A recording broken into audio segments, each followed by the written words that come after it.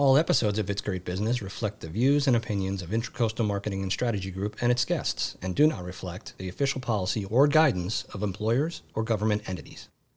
You're listening to It's Great Business, sponsored by Intracoastal Marketing and Strategy Group, where great business equals great people. Welcome to another episode of It's Great Business, and I'm Janice Berg-Levy. Today's guest is Tim Flaherty. He is a business professional who has focused much of his career in sales and business development. Tim has held leadership roles at Verizon, Dimension Data, Avaya, Lucent, and AT&T.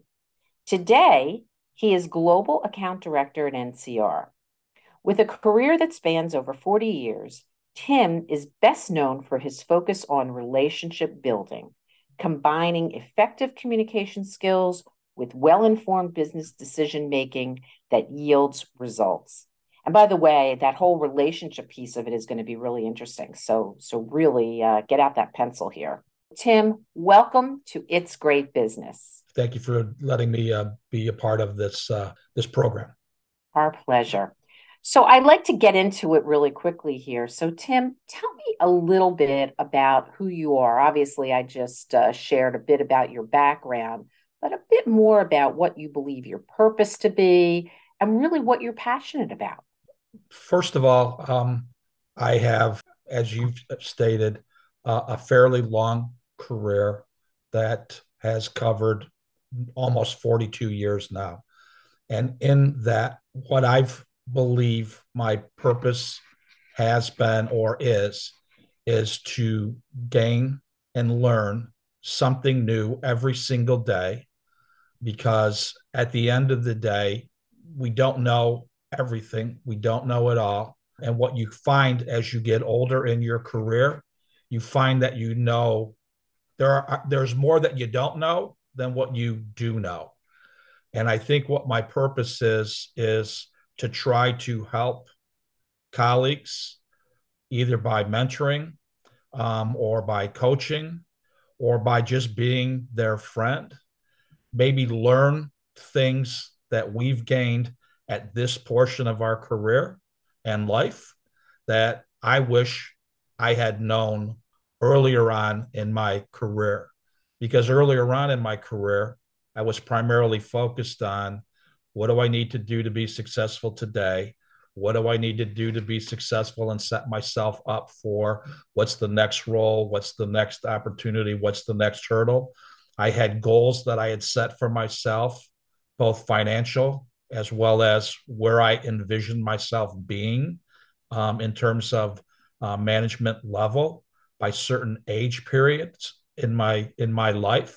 And I became so focused on the plan that I sometimes didn't look up to take an opportunity to either smell the roses or just enjoy the view from where I got to.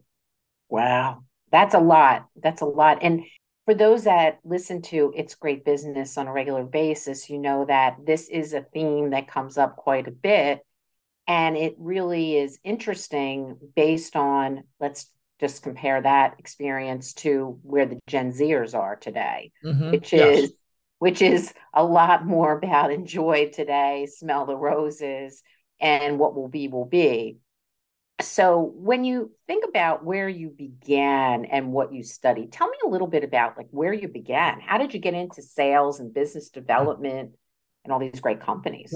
Well, coming out of college, I had the opportunity to become a associate account executive was the title at what was Michigan Bell pre-divestiture. So for those of you listening, you'll start to figure out how old I am and where I came into. Wait a second. You just confessed the 40-something years. So I think people already had the calculator out. Okay. So excuse me. So I started out in what became AT&T, and they have a very rigorous program on the front end vetting interviewing process to get you in. And at the time, once you got in, You were on a career path that had specific, measurable, tangible goal requirements that you needed to meet. And if you didn't meet them, different than the way things are today, 2023, if you didn't hit these career milestone thresholds, it was termination for employment or of employment. There wasn't well, you're not going to cut it as a salesperson, so we're going to put you in a rollover here. Um, there was a rigorous sales training that you went through. We used to laugh and call it Darth Vader University for anybody that's listening that remembers the AT&T school. It looked like Darth Vader's helmet. It was all black glass in Aurora, Colorado. You went for multiple weeks at a time. You wore a suit and tie. You arrived. Being on time was 5 minutes early. You were late if you were at the start of the program or the class and the door was locked and you had to knock on the door and ask for permission to get in. So in 42 years of the business environment and what was deemed acceptable, appropriate behavior, that's what it was like. And when you got the opportunity to be in the room, you were like a sponge. If you got invited to a meeting with higher level sales leaders and you were told you'll sit not at the main table, but you'll sit along the wall, and someone needed a coffee, you went and got it. If someone needed something copied, you made two copies, one for them, you kept one, slid it in your briefcase so you could start to figure out what is it that I don't know and what is it that I'm expected to know and how quickly can I gain that level of insight. Additionally, you sat in meetings. There weren't laptops, there weren't computers, there weren't iPhones or iPads. People walked into a meeting with a white legal pad of paper and a pen. And Oh my gosh. you needed to know the topics that were going to be discussed. You needed to know the information. You might have copies that you printed to like cheat sheet notes, but you walked in the room prepared and there was no multitasking. You weren't daydreaming looking out the window. You were looking at the person across the table from you and in real time discussion and communicated without being distracted by all the technologies that we've come to know and love today and couldn't live without. Well, first of all, I was going to ask you the ultimate question, which you kind of answered, which was, and were there women? Because for those of us that are listening, especially those starting out, there is this dialogue going on about, women in the workplace and gender bias, and obviously post Me Too, et cetera. So, I mean, I'm going to put you on the spot, like percentage wise, just from your memory, like how many women, were there versus men, just roughly? It was probably an 80-20 rule Yeah. when Okay. I first came in because the hiring class that I was in, there were two women in the Yeah. class and there were 10 people. When you hired in day one, you went to the Darth Vader University and it was a whole orientation. What a far way we've come, right? So for those that are listening to, kind of this description, it probably sounds like a foreign world to you. And I think things have gotten better. Not to say that the part about the discipline should be left behind, Mm-hmm. but I think that a little bit more of a flexibility and also a more willingness to be diverse in Correct. terms of expectations of people is a good thing. So let's just talk. So you're when you were in school, you were an econ major. So Correct. from econ to sales, it's interesting. Okay, just just because. I actually coming out of school, I actually thought I was going to follow a career in banking, Mm. and I actually interviewed with the FBI. And Ooh. what the FBI told me was is that they were looking for somebody that had business experience, and that if I went and got and went a business route and wanted to come back, we could discuss, further. So Oh, I could have been an FBI agent. oh, that's exciting. I never knew that about you. So, okay, so now how do you define success? Okay, you're looking back and obviously you're still on the journey here. We all are. But how do you define success? I think you have to define it in a multitude of ways. One is, how are you measured externally by the organization in which you sit, and what are the targets and the goals and expectations that they have of you that you need to achieve. And like I said, early on in my career, at 18 months and then at 3 years, there were specific targeted milestone events that you needed to, there were certification requirements that you had to hit. So in order to remain at AT&T, a level of success, you hit those targets. But that wasn't enough for me, for how I measured me in my head. And it may sound arrogant to some. In my head, I knew I would hit the 18-month target. I would hit the 3-year target. I had set goals for myself that when I was 30, I was going to be earning X and I was going to be at a certain level. And when I was 35 and 40 and so on, I set goals for me that were higher than any of the external goals. And I would measure me against me and my attainment. And what did I do well that day? I would assess myself as I'm laying in bed trying to go to sleep. What was it that I did right? But more importantly, what was it that I did wrong? What do I need to learn to not do that wrong again? And when I find myself in a scenario where I'm potentially heading into that, how can I course change and direct to avoid repeating the same mistake over and again? And what I will say is, at some points, I became focused on my professional, and I think sometimes I didn't have that balance to, my wife Denise and to my kids, because the assumption was, I'll take care of us financially. I'll make sure there's a roof over our head, that you can go to, a private school, that all of these requirements for what was or is a good life is taken care of. You focus on the kids.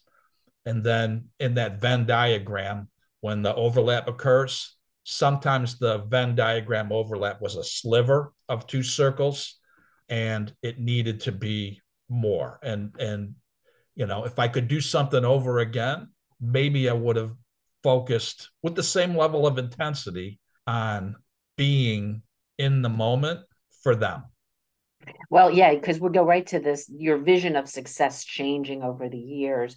And I think what they always say, hindsight is 2020. Many people early on, 30-year careers, 40-year careers, etc., that we've talked to talk about the fact, myself included, that it was about, hey, I needed the money. I needed to pay off my loans.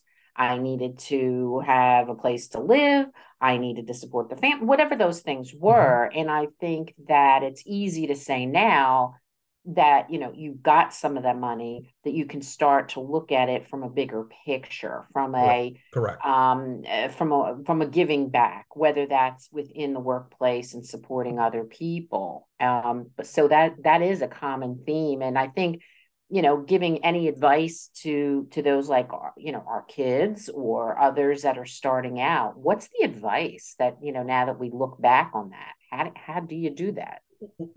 First of all, you need to like what you do. Some might say you need to love what you do, but let's just stick with like. Recognize that it is called work. It's not called go and have fun, and you're going to laugh and giggle and have a whole bunch of great friends. You ultimately do, but at the end of the day, it's work, and you need to be committed to it.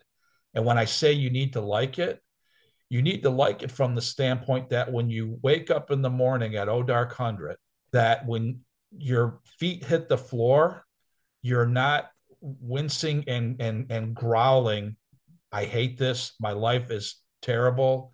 Because if it is, then you're not doing for you for the job, and you're not doing for the company you're working for. And ultimately, at the end of the day, you're miserable and you don't like what you're doing, regardless of what they're paying you.